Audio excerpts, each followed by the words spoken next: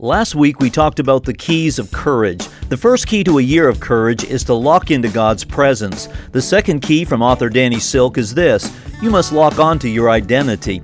In the film The Return of the King, there's a moment when Gandalf is standing at the gates of Gondor just as they've been smashed by a massive flaming battering ram shaped like the head of a wolf. Before the enemy rushes in, he tells his men, "You are soldiers of Gondor. No matter what comes through that gate, you will stand your ground."